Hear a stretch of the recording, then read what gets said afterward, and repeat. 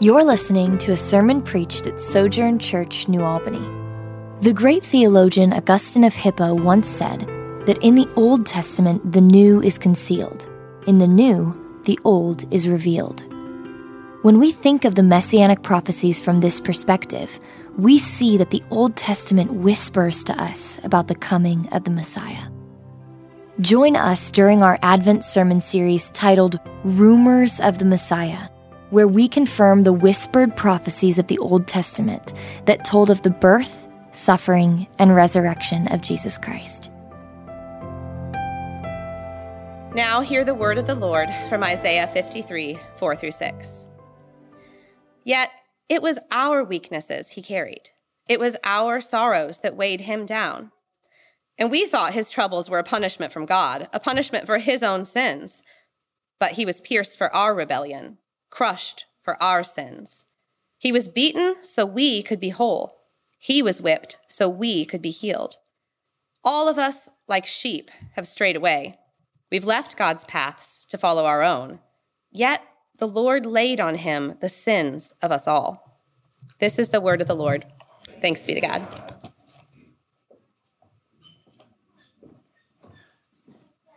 You may be seated. Good morning, Sojourn. Peace be with you. What's up, Glenda? It's good to see you guys. My name is Jonah. I'm one of the pastors here at Sojourn. Our mission at Sojourn is to reach people with the gospel of Jesus Christ and build them up as his church and send them to follow him in his world. And I'm thankful that you've come to be a part of that with us. We're coming to the end of the year, which means it's year-end giving time. If you're in a position to do something like that, someone's pointing and laughing. Sorry, it makes me insecure. I feel like a 12-year-old up here sometimes, just nervous about everything. So it's a scary thing when you're in front of a crowd of people and some random corner starts giggling and, you know, my fly down or something. But we're good. I checked already, Glenda. I checked. Despite what you may believe at the moment, we are not the kind of church that has $600,000 hidden in the walls behind a toilet. You know what I'm saying? Y'all heard that story? There's a big church somewhere, and plumber came in, knocked a toilet down, and they found $600,000 just sitting in. We don't have that kind of a situation here. Usually this time of year, we have some call to give or to bring to light some situation in our church and our community that we're trying to raise funds for. And this year, it's just us trying to catch up with where our budget is after a really difficult year. And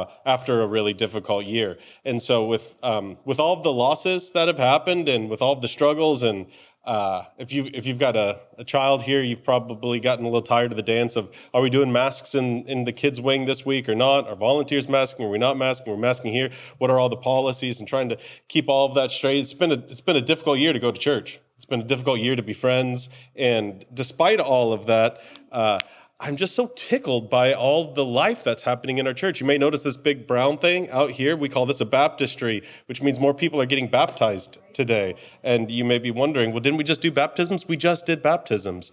And I don't know what's going on over in our student ministry, but we're baptizing kids once a month, once every 6 weeks or so over there, students. And we've seen dozens of people get baptized in the last year, despite everything that's going on. I'm excited for us as a church that we provided free healthcare earlier in the year, that we provide free tutoring every year. We provide healthy food to our neighborhood. We're in the process of giving Christmas gifts to kids in our neighborhood with dignity. We're not just going to give them away. If you haven't been paying attention to the affordable Christmas ministry we do, members buy Christmas gifts and then we sell them at about 90% discount to folks in the neighborhood, so people can still buy Christmas gifts for their children, but in an affordable way.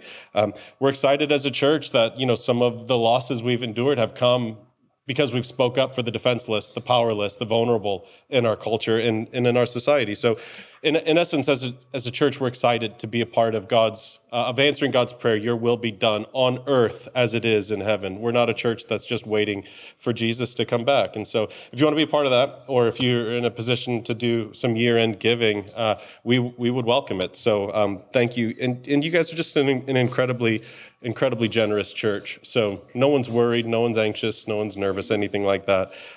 We are the church, and we are being the church, and I'm thankful for that. It's kind of weird talking about that right now for me personally. Is anybody else on storm watch most of Friday night? Stayed up late? Yeah, so we were up late. I was nervous because my parents were driving to Chicago for a wedding on Saturday. And, excuse me, we live in a really old house. It's the kind of house where if you step hard in the kitchen, you can feel it on the other side of the house. And if the dryer isn't set just right, or if something's imbalanced, the whole kitchen shakes. And so it's like, how are we going to handle a tornado if that hits here? So my wife and I were up till 2:30 in the morning watching the news, and there's friends of ours in the church. We have a little group thread. You know how you got the group thread with your people, and so we're up there texting all through the night. I remember when it started crossing over Tennessee, that we started praying that it would turn to the right, and that's a hard thing to pray, right? Lord, had let it hit somebody else and not hit us, and because I don't want it to hit us, but I don't really want it to hit anybody. And so what do you pray? And I can remember going to bed thankful and sad at the same time, because obviously Western Kentucky didn't fare as well as we did. Woke up the next morning. The people on this group chat were Matthew and Katie Poston. So they've been around our church for a long, long time. Some of you know Katie. She's one of our women's ministry leaders. And she texted us first thing in the morning and says, "Guys, look at what I found on my car." And it was an old picture of a couple from, it was like 100 years old or something like that. And it was like somebody had left a note on her windshield. It was just stuck on her windshield. And we're like, wow, that's so cool. I can't believe that. What are the odds that a picture would land perfectly right there on your windshield? And on the back of it, it had somebody's name, the name of the husband and the wife. It was like a wedding couple picture with a date on the bottom. And she said, I think I'm going to post this on social media and see if I can find who this picture belongs to. And we're like, well, sure, yeah, finally something good for Facebook or Twitter, right? So she posts it, and we just thought it was like a neat thing. Let's see what happens. About an hour later, she found a great-grandson, and this picture came from Dawson Springs, Kentucky, 130 miles away, which tells you something about the storm that we were dealing with. This picture flew 130 miles and landed on one of our members' windshields. And in the wonder of social media, it took her about an hour to find the owner. Cool story, right? So, hour and a half later, on Twitter, it's got 1,000-some retweets and a few thousand. She went kind of viral for us. I don't know if but if I get 3 notifications on Twitter, it's like, oh my gosh, what's happening? Everybody's talking about it. Everybody really was talking about it. She sends us a text message and says, WDRB wants to talk to me. And we're like, oh, look at you, Katie. The little local news, right? Big deal. And then 10 minutes after that, she's like, whatever, WAKK in Lexington is going to come out and they want to interview me. And we're like, regional news, Lexington's talking about it. And then about a half an hour after that, she's like, all right, guys, I just got off with CNN, CBS, and U.S. World News. And we were like, what is happening? Half an hour after that, she's like, I just got off the phone with Good Morning America. I'm going to be on Good Morning America Monday morning. And we were like, what is going on? So Katie was on the news last night, and she's probably going to be on the news a couple more times talking about this picture that flew 130 miles in a storm that landed her, and she found the owner. It's a wild story, and I don't want to downplay how cool it is. And I'd like one of my friends to be on Good Morning America. I think it's great. Why is a picture such a big deal?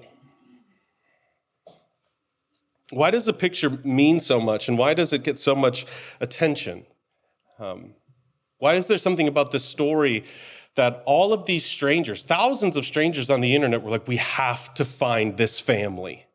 We have to get them this picture.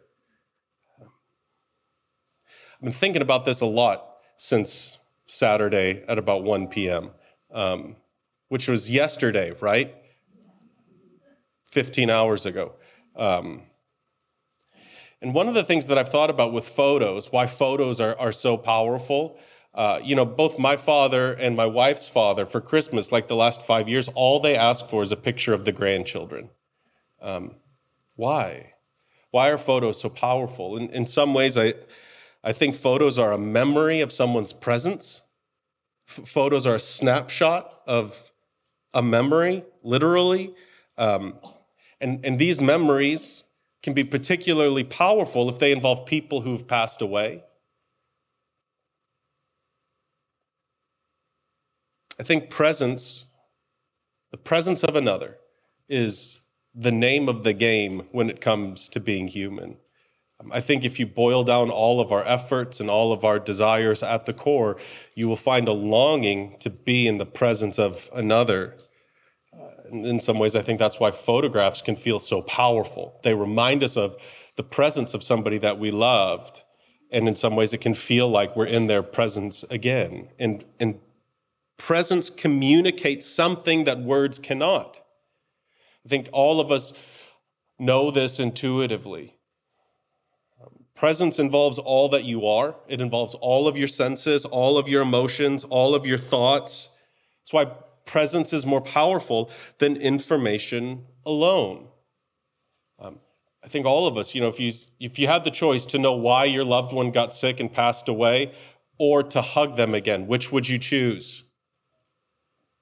If you had the option to get an extravagant gift from a deceased parent, or to have Christmas dinner with them again, which would you choose? We long for presence because information is not as powerful. Now, presence requires information, and information rightly received leads to presence. Think about the photo.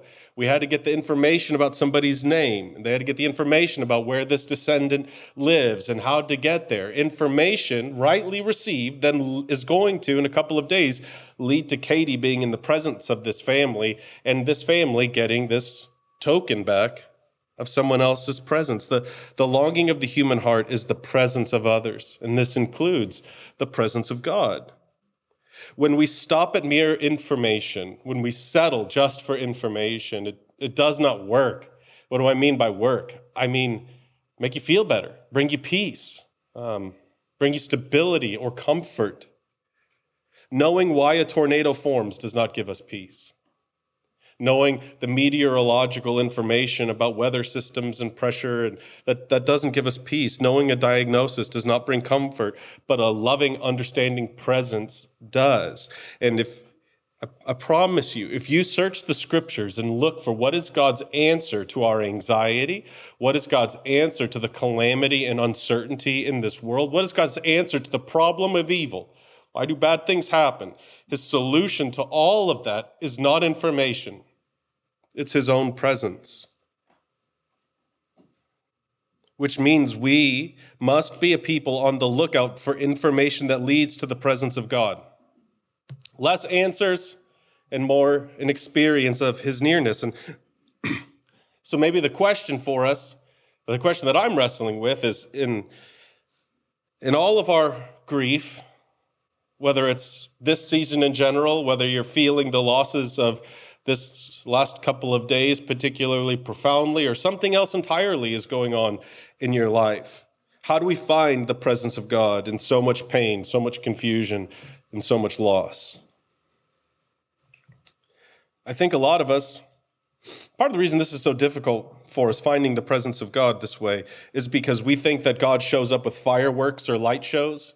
I became a Christian at a youth camp, which that's kind of where the phrase "on fire for Jesus" came. Y'all know that phrase? I'm on fire for Jesus. And if you're a great Christian, I'm on fire for Jesus. And, we're drawn to things that look spectacular. We're drawn to things that look big. We're not so drawn to steady, ordinary, everyday faithfulness. We're not drawn to the person that goes to work at the same job for 35, 40 years and does it faithfully. We're looking at the big celebrity and the big fancy, splashy thing. So most of us, I think, in our tradition, think God only shows up in fireworks or light shows. He only exists on the mountaintops. And if you don't have that on fire for Jesus feeling, then you're not with God and he's not near you. So you better go chase that feeling. If you want to find the presence of God, you need to know what to look for. If you want to find the presence of the God of the Bible, you need to know what to look for. And the scriptures tell us God comes to us in unexpected ways with an unexpected message. Earlier in 53, the passage that Aaron read for us, at the very beginning of it, it gives us some details of what to look for, and I wish we talked about this more. Verse 2 of Isaiah 53, it's talking about God's promised one who would come, the chosen one, the Messiah, the anointed one. It says, there was nothing beautiful or majestic about his appearance, nothing to attract us to him. Have you noticed when there's been movies made about Jesus, most of the time he's so good looking, he's so beautiful, he's clean. God's promised presence would not come through a celebrity red carpet. There were no TV crews or paparazzi when the king came, because the king came as a baby, born of a teenager, from an out-of-the-way town that nobody cared about. There was nothing majestic about the way he looked. You couldn't look at Jesus and say, well, it makes sense, look at him. You look at Brad Pitt and you're like, well, of course he's famous, look at him. There was nothing about Jesus that was obvious that he would be the one. You couldn't look at his family and be like, look at the stock he comes from. I mean, it makes sense.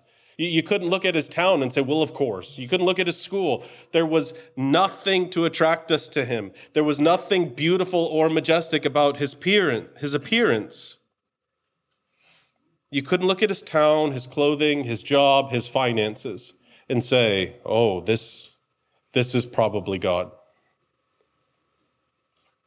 Which is just a strong and subtle reminder for us that God's presence is not always obvious. Do you know how many decades people lived in the presence of God and they didn't know it? God's presence is not always going to be what we think of when we think of divine intervention. It's not going to be a spiritual high or something showy and impressive every time. Verse 4. He was despised and rejected, a man of sorrows, acquainted with deepest grief. Are you looking for God near the applause? Do you look for God near spotlights and celebrations? Do you look for God only when the sun is shining and all is right in the world? When God came near, he was despised and rejected. When God came near, he was a man with tears running down his face and deepest grief. You ever think about how dirty Jesus would have been? How dirty his hands and feet would have been? Even before he was homeless. He was working a blue-collar, sweaty job. The last 3 years of his life, he probably slept on the ground most of the time and walked on dirty roads. I don't want to be irreverent here, but have you ever thought about how bad Jesus must have smelled in his earthly ministry? Sweaty and dirty and sleeping on the ground for weeks and weeks and weeks on end. I bet if Jesus walked down the streets today looking like he did then, most of us would avoid him. Most of us would look at, you know how you do that thing where you pretend not to see the person coming so you can avoid making eye contact? God's presence is not going to be obvious for us all the time, and I think most of us probably need to recalibrate our vision to know what we're looking for. God's presence will often appear upside down to us. He's not likely to be found amongst the powerful and the pretty. He's not likely to be found amongst the well-to-do and the wealthy. He's not often found in the places that are put together and impressive. Now, why would he come this way? Why would he come in such an unexpected way? Isaiah tells us. Verse 4 continues, yet it was our weaknesses he carried. It was our sorrows that weighed him down. Try to put it real simply. He came this way because we are this way. Every human that I have ever met has within them a gap between what others see and what they see. You know what I mean? That there's a gap between what you guys think of me and what I think of me. How you guys see me and how I see me. And every human has that kind of gap. And do you know what we do in response to that? The vast majority of us? We do this thing called hiding. Because if you guys really knew, who I am, it would be so terrible. And so I have to put some version of myself out there for you. Everybody does this. We put some kind of mask on. We put some kind of front out there. God came to the lowest of the low because amongst the lowest of the low, it is the most difficult to hide. A friend of mine once told me the freest night of his life was his first night in prison. It's hard to hide when you're the lowest of the low. When all sense of pretense has been taken away, when you're filthy and dirty and sleeping on the street, it's hard to hide like everything is okay. God goes to the people who look like we all are on the outside and the inside. They look like on the outside how all of us are on the inside, dirty and afraid and scared and guilty. God came this way because we are this way. We are people of sorrow, acquainted with deepest grief, even those who've learned to put the mask on that makes it look like everything is okay, even those who are hiding their pain and hiding their grief.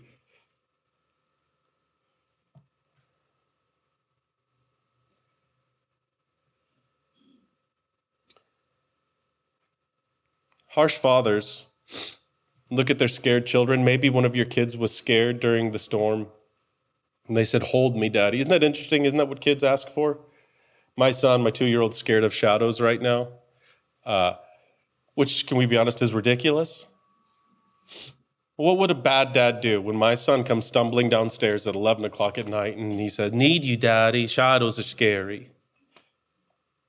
Harsh fathers look at their children and say, "You idiot, it's a shadow, go to bed." Cold fathers look at the tears of their children and say, "Grow up, you're too old for this." But good fathers, good dads look at the tears of their children and weep with them. Good dads look at the fears of their children and enter into the fears with them. So perhaps one of the best places to look for the presence of God, especially in a season so charged with emotion like Advent, maybe one of the best places we can start looking for the presence of God is in our own tears. One of my favorite authors tends to write these short little devotional thoughts, a guy named Frederick Buechner. You've heard me say this if you've listened to my preaching for a few years. It's one of my favorite quotes. He writes this: "Whenever you find tears in your eyes, especially unexpected tears, it's well to pay the closest attention. They are not only telling you something about the secret of who you are, but more often than not, God is speaking to you through them of the mystery of where you have come and is summoning you to where, if your soul is to be saved, you should go next." In other words, you know what he means by unexpected tears? It's when you're listening to Mariah Carey's "All I Want for Christmas," and before the chorus hits, you just start sobbing. And you're like, "I shouldn't be sobbing right now." Do you know what I mean? When you see a house with Christmas lights, and all of a sudden you don't know why, but your chest starts hurting, and you're just, these are the tears that come out of nowhere are often indications that God is saying, "Look at me.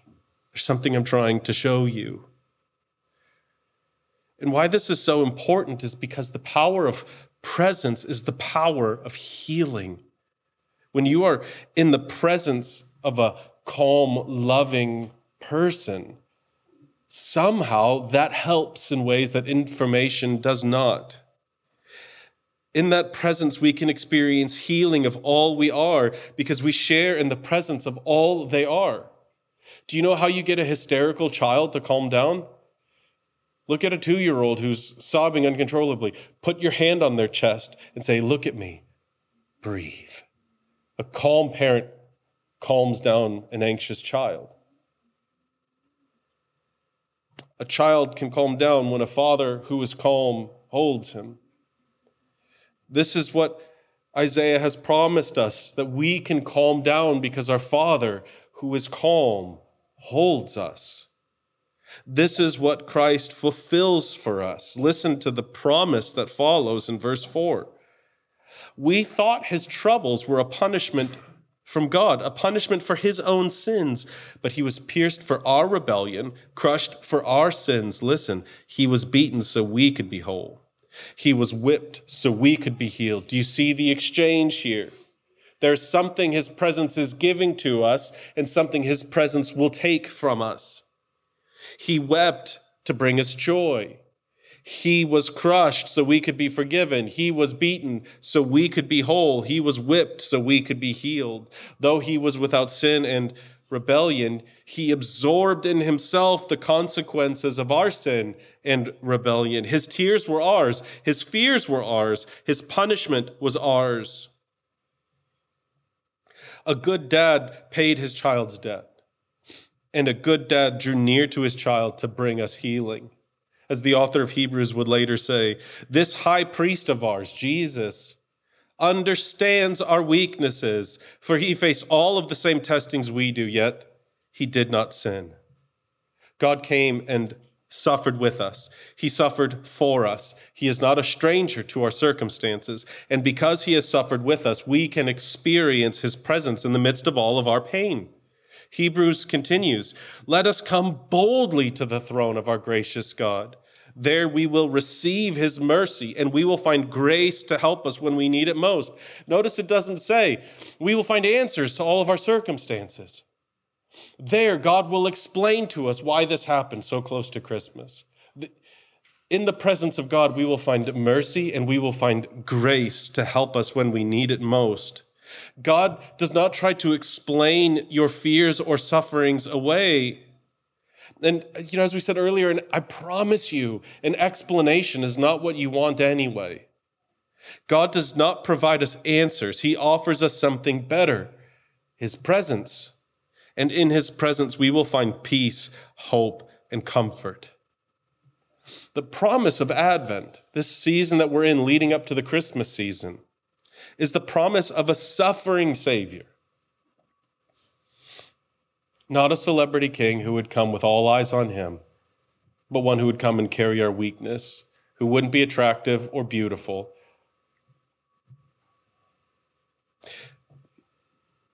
If you want to experience the presence of God this Advent season, which is a bad way of saying that, I think all of us want to experience the presence of God. Some of us are afraid. Some of us find it too difficult or too unfamiliar. If you're willing to try to experience the presence of God this Advent season, your tears may be a good place to start. How do you look for God in your tears? Well, some of you just need to make space for them. Are you the kind of person that when you feel it choked up, you say, give me a minute? You fight it back and you hold it down. I'm not saying we should be slobbering messes everywhere we go, but if there is no room for your tears, you're not going to find the presence of God in them. I'm not saying you need to have a meltdown at work, but somewhere, someplace in your life, there needs to be space for your tears. Perhaps they're unexpected, as Buechner wrote about earlier. If you can, when the unexpected tears come, you just pull your car over and you cry. What if people see me? Who cares? Maybe you know what your tears are, but you're too afraid of them. So give your space. Go somewhere where you can feel safe and give room to the tears that you need to cry. What are their names? What are they telling you? How have your tears, how do they reveal to you your foolish or your sinful choices? I don't know. Make space to pursue some clarity there. Make some space for your tears. And then maybe even with your cheeks still wet, like we're not supposed to be people that just walk around moping. This is, the Sunday where we reflect on joy in Advent. And we must not make the mistake of thinking that joy and sorrow are somehow different. We are not meant to be a people that stare at our toes and weep all the time about how sad and hard life is. Neither are we supposed to be people who act like everything is fine all of the time. What do? We learn to get clarity on our sorrows. We make space for our tears. And then we turn our attention to the tears of Christ. We put our focus on the man of sorrows, acquainted with deepest grief for a while, the one who was not attractive and didn't demand an audience. He spent his final years homeless and rejected and misunderstood and ultimately murdered. And what we learn to do is to interpret our tears in light of his tears. We interpret our sorrows in light of his sorrows. And here's some of what I mean. What do the tears of Christ say to you about the kind of dad you have? And I mean your Father in heaven. No one will answer for you the question, why do good things happen to bad people and why do bad things happen to good people? There is no satisfactory answer to that. People have been wrestling with that for 6,000 years. And instead of providing an answer to that question, what does God do? He comes and he cries with us. He comes and he bleeds for us. What does that kind of God, what must he think of you? How must he feel about you? What does the blood of Christ say to you about your Father's heart for you? If you learn to do this, if you're willing to try this, I promise you will experience the presence of Christ. You will know his nearness and experience his comfort. And in this way, you will experience the present power of the resurrection, where we don't have to minimize our pain or our grief, but we don't have to be succumbed and destroyed by them either. If we have a willingness to have this kind of perspective, in all of our pain become the seeds of new life, the seeds of resurrection and hope. The resurrection of Christ promises that within all of your pain are the seeds of healing. Within all of your pain are the seeds of hope and of life, be it in this present age or the age to come. So all grief, all sorrow when suffered with Christ has within it the seeds of hope, because we know that every crucifixion in Christ leads to a resurrection with Christ, and that always begins in his presence. The promise of Advent is the promise of a presence, the presence of God himself. And each week we celebrate the sacred meal as an act of remembering the God who suffered with us and for us. Thank you for listening. Keep in touch with Sojourn New Albany on Facebook or download the free Sojourn Collective app for iPhone or Android, where you can see our full library of sermon series audio and video, discussion questions, event calendar, ministries, and much more.